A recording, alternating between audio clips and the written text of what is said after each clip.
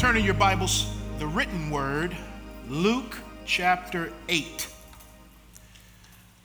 Let's look in the written word to learn more about the living word, Jesus Christ. In the sermon that I'm going to entitle today, No Matter the Facts, I'm All In. No matter the facts, I'm all in. Let's pray. Father God, thank you for the scriptures. Thank you that they are alive and active and sharper than any two-edged sword, and they have a way of piercing down into our hearts to judge the motives and intents of our will. Thank you, Holy Spirit, because you're about to lead us into truth. And not only will you provide the revelation and the illumination that we need to discover the ways of God and the will of God, but you will also give us the desire and the ability to live the truth out in life.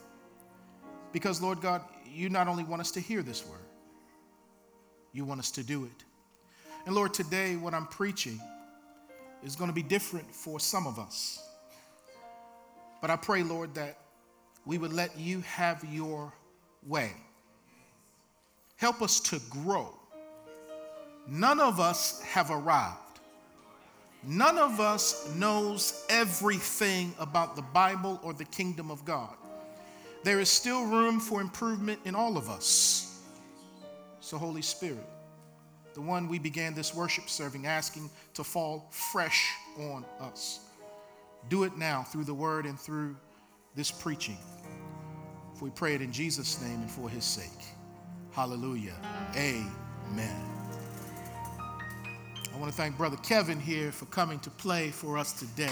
Praise God for this brother. Amen. Thank you, Kevin.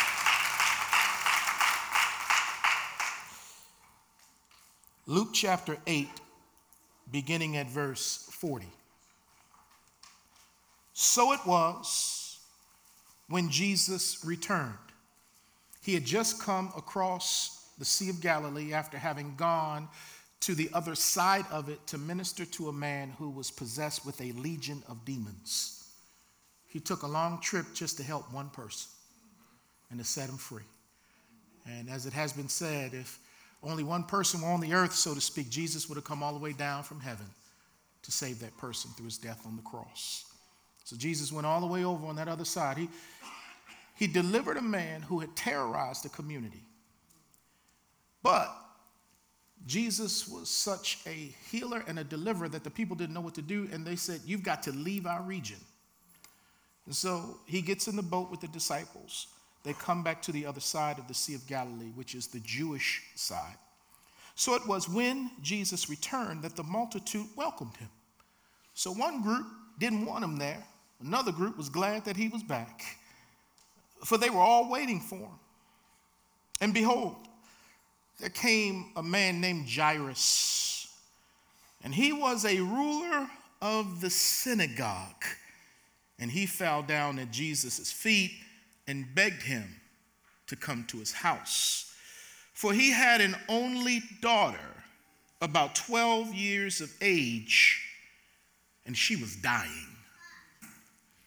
So Jairus had a problem.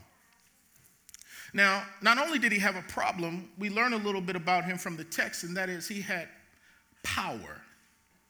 He was a ruler of a synagogue. He was a man who had power, but still had a problem. And being the ruler over a synagogue, he had prominence, which meant that he had esteem in the eyes of the people. He had prestige, and he also had wealth. So to lead a synagogue, to be a ruler of a synagogue, meant that you had power, you had prestige, you had prominence, you had wealth. But he had all of that, but he still had a problem. And with all of the money that he had, it still could not fix nor solve the problem that he had. You see, when your children are hurting, that's a real pain. And as a parent, you can fix a lot of things with a little kiss on the boo-boo. You know, you fall down and scrape the elbow and you kiss it and the kid feels better. And there are a lot of things as a parent you can do to help your child. But when you are helpless because your child is in a predicament that as a parent, you can't do anything about it. Jairus had all the money, but money couldn't fix this one. He had education, but education couldn't fix this one. He was prominent in the community, but his prominence couldn't fix this one. He was a Jewish man. And synagogues were places where Jesus, for the most part, was not accepted nor embraced. But yet this synagogue ruler recognized that if anybody's going to fix this problem, I heard about this man named Jesus, who's breaking the traditions of the elders. I heard about this man named Jesus, who is able to heal people of their diseases. I heard about this man named Jesus, so much so that it gave Jairus hope. When you hear about Jesus, you have hope. And so he goes and he falls down at the feet of Jesus, and he doesn't care what his friends might say. He's got a problem, and he feels that only the Lord can solve it. He doesn't care how this may look in terms of being associated with this Jewish upstart that didn't come through all of the rabbinical schools that all the other rabbis came through, that he didn't care about aligning with this one that many of the Jews called a Samaritan, and someone who was possessed with a demon, that he was casting out demons by the hand of Beelzebub. He didn't care what the crowds had to say because his baby girl was dying. And there comes a time where you got to stop worrying about what other people are going to think and get close to Jesus. You just got to because man can't do for you what only Jesus can do for you. And sometimes he will allow life to bring you to a point where life will bring you to your knees so that you will fall to your literal knees in the presence of God. And so this man comes and he falls on his knees, and not only that, he begs Jesus for help. He moves outside of nice little pity-pat prayers, and he says, Lord, I got a problem, and my daughter is dying. I need your help. And I love how the Lord said, I'll help you. And Jesus followed this man to his house.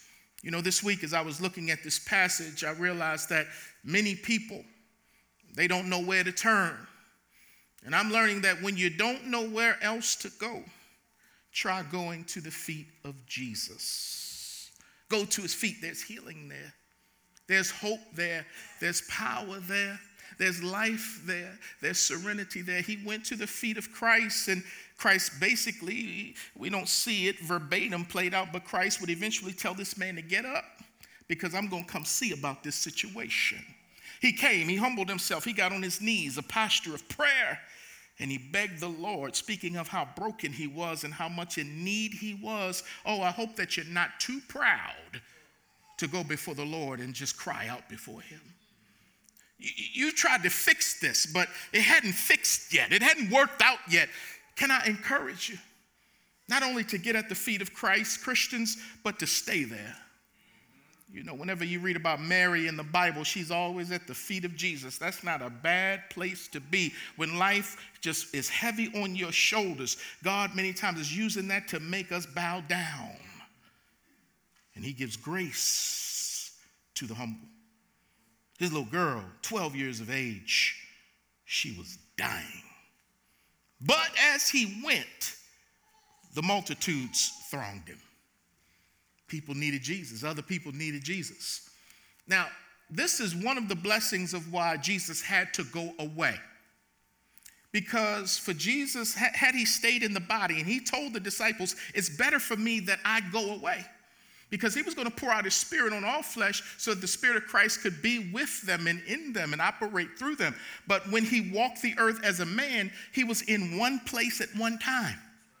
So as Jairus had a need and he went to the one who could meet his need, and he's leading Jesus to his house, Jesus gets thronged by the people. Now, I won't be able to read the next few verses, but there's a woman with an issue of blood who has a need too. And when she gets a hold of Christ, everybody's touching him, but when she touches him, something about her touch stops him in his tracks. And he says, who touched me? Peter's like, Lord, all these people around you, what do you mean? Well, her touch was different from everybody else's touch because power went out of me because she was desperate for a blessing. And so power, virtue went out of Christ. And so the movement to Jairus' house stopped because Jesus ministered to this woman who had an issue of blood for 12 years. Some of us have been in some stuff for a long time. And we think that God has forgotten about us. No. He hasn't forgotten. He has a timetable that's a little bit different than ours. Just know that he knows he's coming. He's on his way. But he gets stopped, and that slows him down as far as trying to get to Jairus' house. So in verse 49, while he was still speaking, someone came from the ruler of the synagogue's house saying to him, your daughter is dead. Do not trouble the teacher. So we see here a negative word. Again, Jairus is like, I need Jesus in my house. But the woman with the issue of blood said, I need him right here on the road.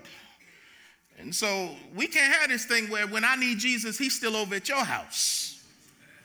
You might be like, man, I need Jesus. He stay at the Williamson's house just working stuff out constantly. But again, I'm so glad he's everywhere. He's with us all. He's in our homes. He's in our lives for those of us who know him. And he'll never leave us and he won't forsake us. But in his earthly ministry, he could only be at one place at one time. And before he could get to Jairus' house, bad news came to them on the way. And the negative word, the bad report said that, Jairus, your daughter is dead. Do not trouble the teacher. Now, if I'm going to break this down, let me tell you that this report was both factual and opinionated. It was factual because Jairus' daughter had died. That was a fact. So someone from Jairus' house, a trusted official, no doubt, who is in the house, who understands what's going on. His daughter dies, Jairus' daughter dies from when he leaves to go and get Jesus, and before he can get Jesus back to the house, she's dead. So he sends a word, and it's a fact. But this fact produced fear in Jairus. The fact produced fear, because Jesus is going to speak to that in the next verse. So when we get that phone call, and it's bad news, when we get that letter, that email, that text, and it's bad news, or it's news that hurts, it can produce, and many times it produces fear in us as it did in Jairus, and it reminds us of our human limitations. Jairus already knew he couldn't fix this thing. Now he's being told that his daughter is dead. So he's afraid, and fear is a spirit. And it's a spirit that leads to bondage. And it's a spirit that seeks to rob you of what God has for you. Fear is a spirit that wants to rob you. Because you cannot be full of faith, which is what we all are called to be full of, and be full of fear at the same time. Fear wants to dominate our lives. When we're full of fear, when we're fearful, how can we walk by faith? How can we trust God when we are fearful or full of fear? I can't be full of both of them. One will dominate the other. And as we're going to see in a moment, Jesus is going to tell Jairus, don't let fear dominate you. You dominate it. Fear focuses on the facts. She was dead. It's a fact. It's true. But a fact may be true, but that doesn't necessarily mean a fact is the truth. It's true, but is it the truth? You see, a fear is going to focus on facts, and facts will focus on the natural realm. Strong tower, let's go here. It's going to focus on what is seen, what can be added up, what makes sense. That's what facts focus on. They focus on the fact that they're giants in their promised land. And they taller than all of us. Yeah, it's a fact. But what's the truth? There's a promise from God to go in and defeat those giants. If you just stay with the facts, you won't move. It's a fact. Goliath is 9 feet 9 inches tall. And he was a warrior from birth, it seemed.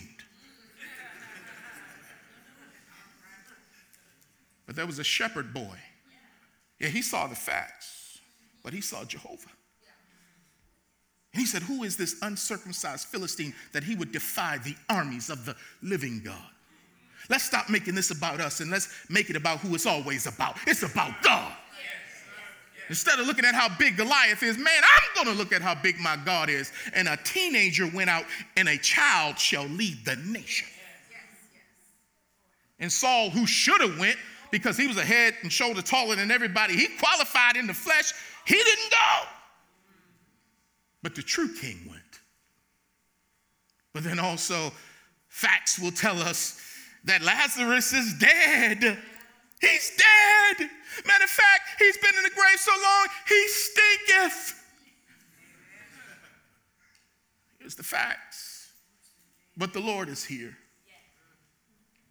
So the facts come. She's dead. But not only did the facts come, an opinion came.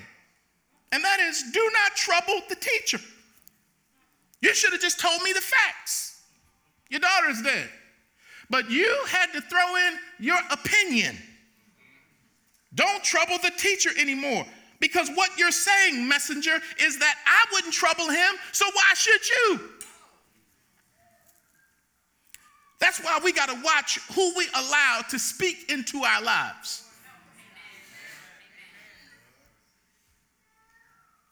Don't trouble the teacher anymore because he might can help with sickness, but I don't believe he can do anything about death. Don't trouble him anymore. It's a fact she's dead. My opinion is don't even bother Jesus with this because your marriage is dead. Your finances are dead, man. I'm looking at this. Oh, man, I don't know how you're going to come out of that. Your business is dead. And you got these someones in your life, and they've got opinions based on the facts. And sometimes the facts aren't even true. And they're talking. Your relationship with your daughter is dead. You see what she's doing? She got locked up again. Your church is dead. Your school is dead. People got all kinds of opinions about your life. And so it pushed defeat onto Jairus. Maybe I should give up because someone from my house said, give up. But it also interpreted God for Jairus. Someone said, she's dead, fact. Opinion, don't bother Jesus anymore. Meaning that someone's theology says God don't want to be bothered with your problem. So if you listen to some people interpret God for you, you might get into some trouble and miss what God has for you. That's why you got to test the spirits. And you test spirits with the word of the Spirit. And that's why we got to go line upon line, precept upon precept around here. Because there will always be someone in your life that speaks a negative word to you that's full of facts and opinions. But don't allow their voice to have authority over the voice of God. Because had this thing been left right here, Jairus would have been a hopeless man, a depressed man, a discouraged man, a defeated man. But it didn't stop right there with that negative word. Oh, I got to read verse 50, where it says, but negative word comes out. And it's full of fact and opinion, but when Jesus heard it. Are y'all praying with me today? When Jesus heard, I'm so glad Jesus was there to hear that. Because he is about to take that thought captive and make it obedient. When they tell you in school that your child can't learn, take that thought captive and make it obedient to Christ. When they tell you this or they tell you that, you got to take it obediently. And not only when they tell you, but when your flesh tells you things. You can't make it. You can't do it. You'll never succeed. You'll never turn this thing around. You won't lose the weight. You won't get out of debt. You won't get that job. They won't accept you. Take it captive in Jesus' name. Because it's coming all the time. It's coming from every direction around you, in you. But Jesus was there and he intercepted that thing. He saw it coming. He's like, oh, no. I got to intercept that negative word with a good word, with a positive word. That word came from man. Now we need a word from God. You just heard from man. But as Isaiah 53 says, Lord, who's going to believe our report? So whose report, when you're going through, are you going to believe? The doctors have an opinion, and many times it's based on facts and science and biology and medicine. But we can't leave it just in the realm of fact. We also have a God of promises. So we got to understand, okay, Lord, how do we intercept this thing? And Jesus said, look, let me step in here immediately, because I don't want Jairus to be shook by this. So he steps in and he answers this thing immediately. And he says to Jairus, and he's saying to you, Strong Tower, do not be afraid. You heard something that was going to make you afraid, but I'm here to tell you, do not be afraid. When you get those negative thoughts late in the midnight hour, and somebody has suicidal thoughts, or I'm going to leave my family thoughts, or I'm going to give up thoughts, the Holy Spirit is there if you listen, if you've been feeding him with something in the well for him to pull up in times like that to say, no. No. So Jesus tells him, do not be afraid. Number 2, only believe, and she will be made well. You heard what they said. Now hear what I said. I'm here to tell you, do not be afraid. Only believe, she will be made well. So let's break this down. When he says to him, do not be afraid, Jairus, do not be afraid. Chris, do not be afraid. Dorena, do not be afraid. Jewel, do not be afraid. Thomas, do not be afraid. Larry, do not be afraid. Do not be afraid. This is a negative aorist imperative. What that means is this is a command to stop doing something you were doing. This is a command to stop an action that has already been going on. Aorist is point action. Imperative means command. Negative means stop. Stop doing this. Stop being afraid when you hear the negative report. When you hear the facts. And then when you hear folks' opinions. Do not be afraid. Jesus said right now, negative, aorist, imperative, do not believe it. Jesus commanded Jairus to not be afraid any longer. To not be afraid. Fear not. It's been said that there are 365 fear nots in the Bible, one for each day. What is Jesus telling you to not be afraid of? What's that mountain of fear and doubt that keeps coming at you every day, that is robbing you of your joy and your peace in the Lord? And Jesus wants nothing having authority over you except for him. And he wants you to take authority over that thing. He's saying, don't be afraid of that. Don't be afraid of that. Don't be afraid. It's an order. Now, I love Jairus because he came to Jesus because he had faith. Faith got him there in the first place. My daughter is dying. I got faith to believe Jesus can heal her. So he gets up and he goes. Because if it don't move, it ain't faith. Yeah, we should talk, and I'll hit that in a moment. But we got to act on what we believe. He believed Jesus could do it, so he went to Jesus. That's faith. But then while he's there, his situation goes from bad to worse. Because he has faith to believe Jesus can heal a sick daughter. But now his faith has got to believe Jesus can heal a dead daughter. You ever been in something that's bad and it gets worse? You ever have your washing machine break and on the same day your car go down? It was already bad. Then it gets worse. Jesus is still there. He did not leave Jairus. He did not forsake Jairus. He was still with him. He won't leave you. He won't forsake you. He's still with you. Because here it is. Facts are to be faced, not feared. It's a fact she's dead. Face it, but don't be afraid. Look at Romans chapter 4, verse 19 through 21.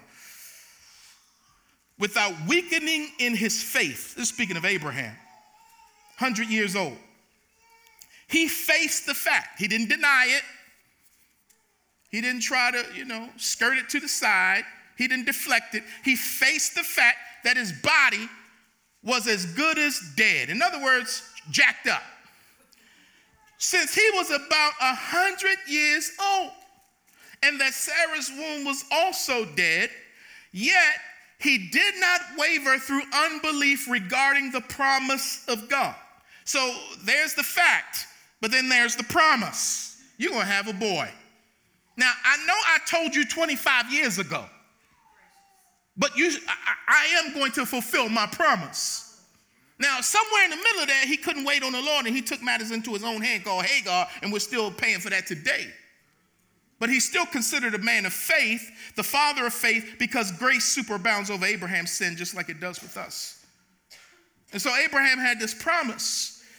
And the Bible says that he did not waver through unbelief regarding the promise of God, but was strengthened in his faith. How do you get strengthened in your faith? Recite the promise to yourself. Faith comes by hearing, and hearing by the word of God. There are many precious promises in the word. So we get strengthened in faith when we meditate on the faith, when we memorize the word, when we recite the word, when we get in the word. He had to keep replaying that over, and he didn't have a Bible back then. All he had was what God said to him. So he got strengthened in his faith through the word, and he gave glory to God, meaning that his attitude dictated his altitude. I'm going to keep giving God glory in this test. But many times when we go through a test, we're not joyful, we're full of gloom. His attitude was still positive and being fully persuaded that God had power to do what he promised. God is able to do just what he said he would do. He faced the fact. It's real, but God gave me a promise. The fact is, my daughter is dead, but Jesus said, I will come to heal her. Do not be afraid. Secondly, only believe. Believe. And when he speaks this is in the aorist imperative. And this is a positive call to a specific and definitive decision. Believe right now. Believe right now. And I'm going to stop this message, and I'm going to pick this up next week. I'm going to keep preaching through this passage for the next several weeks because there are great things in it. But somebody needs today to only believe. If you're an evangelical and a conservative one like me, you grew up being given a lot of facts and data.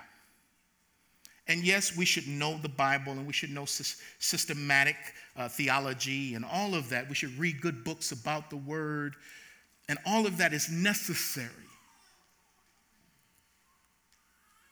But knowledge doesn't always get you through a situation or a circumstance. Because a lot of us know a lot about God, but we don't act on the lot that we know. Whereas somebody that may not know a lot acts on what they know, and God does great things in their life. Many times knowledge will puff us up, and we begin to think that we know how God is going to do stuff, and the childlike aspect of our faith gets lost because we become so mature with knowledge. Then God throws you a monkey wrench, and you don't even know how to handle this trial, and he's trying to take you back to believing in him and not trying to always figure him out. He will put something on you. He will allow it to come so that you can get back to believing and letting God be a wonder in your life again. Because you go through stuff you can't even figure out where it came from, what's going on, and he wants you not in that time to figure him out or to try to figure it out. He just wants you to believe, like we sang today, that I am in control. I got this. Jesus commanded that man, make up your mind and believe. No doubting. Because when you're doubting, you're like a wave of the sea, driven and tossed around. Don't let a doubter think he'll get anything from God. Because anyone who comes to God must believe that he is a rewarder of them who diligently seek him. Believe. Believing is important because whatever we believe is what we will speak. This is where I was trying to get to, and I'm going to pick this up next week. Because if you believe death, you're going to speak death. If you believe life, you're going to speak life. Doesn't mean that death doesn't happen. But we know the resurrection and the life, and death may happen, but death doesn't have the last word. I don't care what we're going through. And the Lord is calling all of us to have more belief in our mouths. Because what you believe is what you're going to speak. Jesus said in Luke 6:45, for out of the abundance of the heart, the mouth speaks. And a lot of times we're speaking death when people speak death to us about our situation, our circumstances, or our lives. I got a friend right now who's doing a life sentence. And whenever I talk to him, and he served 10 years already, and he believes, every time I talk to him, he speaks with his mouth, I'm getting out, and I'm getting out this year. There's some things that were done wrong with my case, and man, I'm getting out this year. And when he talks to me, I'm so ashamed because I don't have the kind of faith in my mouth that this man behind bars has. Now, I'm not talking about trying to manipulate God. That's a whole nother thing. I had another friend who had a real bad cold. Snot was running out of his nose. And he started telling me he doesn't have a cold. Now, that's not what we're talking about. I ain't got no cold. You got a boogie in your nose. Got to have balance in this. Because whatever you believe is what you're going to speak. Many of our Pentecostal brothers and sisters have gone a little too far into creating their worlds. And many of us who are conservative, we need to get going and we need to start talking positive and not just speaking negative. Some of us go to the hospital and there's a sickness, and many conservatives are already calling the funeral home. It's like, wait a minute, hold on, man, hold on, no, don't call them so quick now. It's better to be with the Lord, brother. Hold on, man. To live is Christ. In his new book, Watch Your Mouth, Dr. Tony Evans writes, what you believe determines what you say. God's word must be more than just heard. It must be believed and spoken. The word is God's authoritative revelation, which contains the power to move mountains. So when Jesus would tell his disciples, speak to this mountain, the way I curse this fig tree, you can speak to it as well. He was moving out of the realm of just cognitive reality in a relationship with God through facts. He's entering into a spiritual reality of speaking the truth. That's where he's taking us. Because we're in a day now, we've got mountains in our lives, and it's like, man, we got to stop going around them, and we can't get around them, we can't get under them, we can't get over them. And Jesus is like, when are you going to speak to that? And cast it into the sea. When are you going to start talking like the overcomer that you are? I don't know about you, but I'm tired of talking negative and doom and gloom. Oh, but I love Jesus. Man, put some faith in your mouth. Put some belief in your mouth. Oh, Pastor Chris is going overboard. Maybe so. I remember when the Olympics were on. This is why I'm going overboard. I remember it was coming to the culmination of the gymnastics. And this was all the girls were going to be competing, and we were believing we were going to get X amount of medals, and so it was going to come on later that night at 10 o'clock. We were ready to watch Simone and all the girls do their thing. But we found out before it came on television that the U.S. team had won and swept because there's a time difference. So through Twitter, the word got out from Brazil about the win before we could watch it on television that the girls had won the gold. So when we got the news, we were like, oh, man, we kind of wanted to find out in time. Chase, why'd you get on Twitter to find the answer? But when we watched it, no matter how much they stumbled, no matter how much, we knew They won. We're watching and they playing it out on the balance beam and all that. Why did I do this? This don't look right.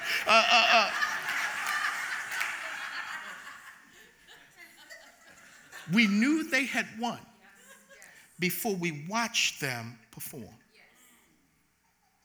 And I have won because of Jesus Christ. And no matter what I go through, I may stumble, I may trip, but I've won. And it's time for me to start being cool like somebody who's a winner. And I'm going to speak that out of my mouth, that he is able to do everything he's promised for me to do. Amen, amen. Everybody just stand to your feet. Let's go on. Let's get on up out of here. I was going to have some prayer today. We're going to have it next week. We're going to marinate. We're going to take our time. We're going to be in this passage for a minute because there's some good stuff, y'all, in this. Oh, my. Jesus does some stuff in this passage right here. I'm blown away by him. I love him. He's a wonder. We just going, man, there's so much meat on that bone. We're just going, every week. I'm all in.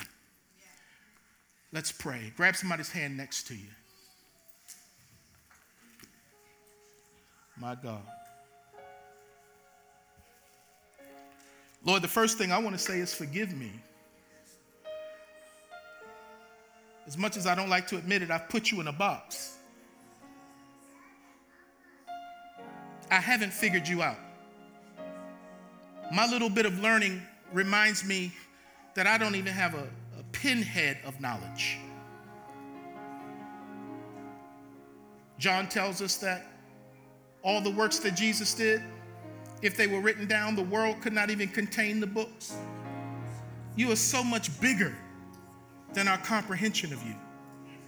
But we're going to act on what little bit we can. And today we saw you intercept a negative word with a positive word. And today, Lord, for your people, may they not be afraid of what they've heard. May they believe.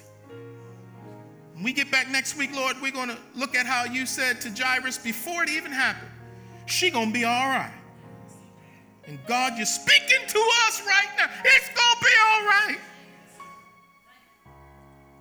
No matter what happens, you're a winner. You're an overcomer. You're more than a conqueror through him who loved us, Lord. Let us start walking like that. My head up, my back straight. I don't know how you're going to do it, but I know you're going to do it. Yes. Faith comes by hearing, hearing by the word. Let your people get in this word. Let them digest this word. Speak to them, Lord. Thank you for how you're positioning this church to make a difference in these last days. We say, come, Lord Jesus. But until you come, we're going to enjoy your blessings and your opportunities. And we're going to walk like Satan is crushed underneath our feet. We're going to walk and believe that the gospel is the power of God unto salvation for any and everyone who believes. Help our nation. But Lord, first, we know judgment starts with the church. Help your church to deal with the poverty issue and the race issue, the gender issue. Help us, Lord, to deal with politics without being political. Help us to be the salt and light that Joe talked about. And when you do miracles, we're not going to be surprised. We are not going to be surprised. We're going to bless you. Matter of fact, we're going to bless you before the miracles are done. For that person that needs that job, we praise you right now in advance before the job comes. Oh, because I've never seen the righteous forsaken or their seed begging bread. It's done. We're just waiting for it to be manifested.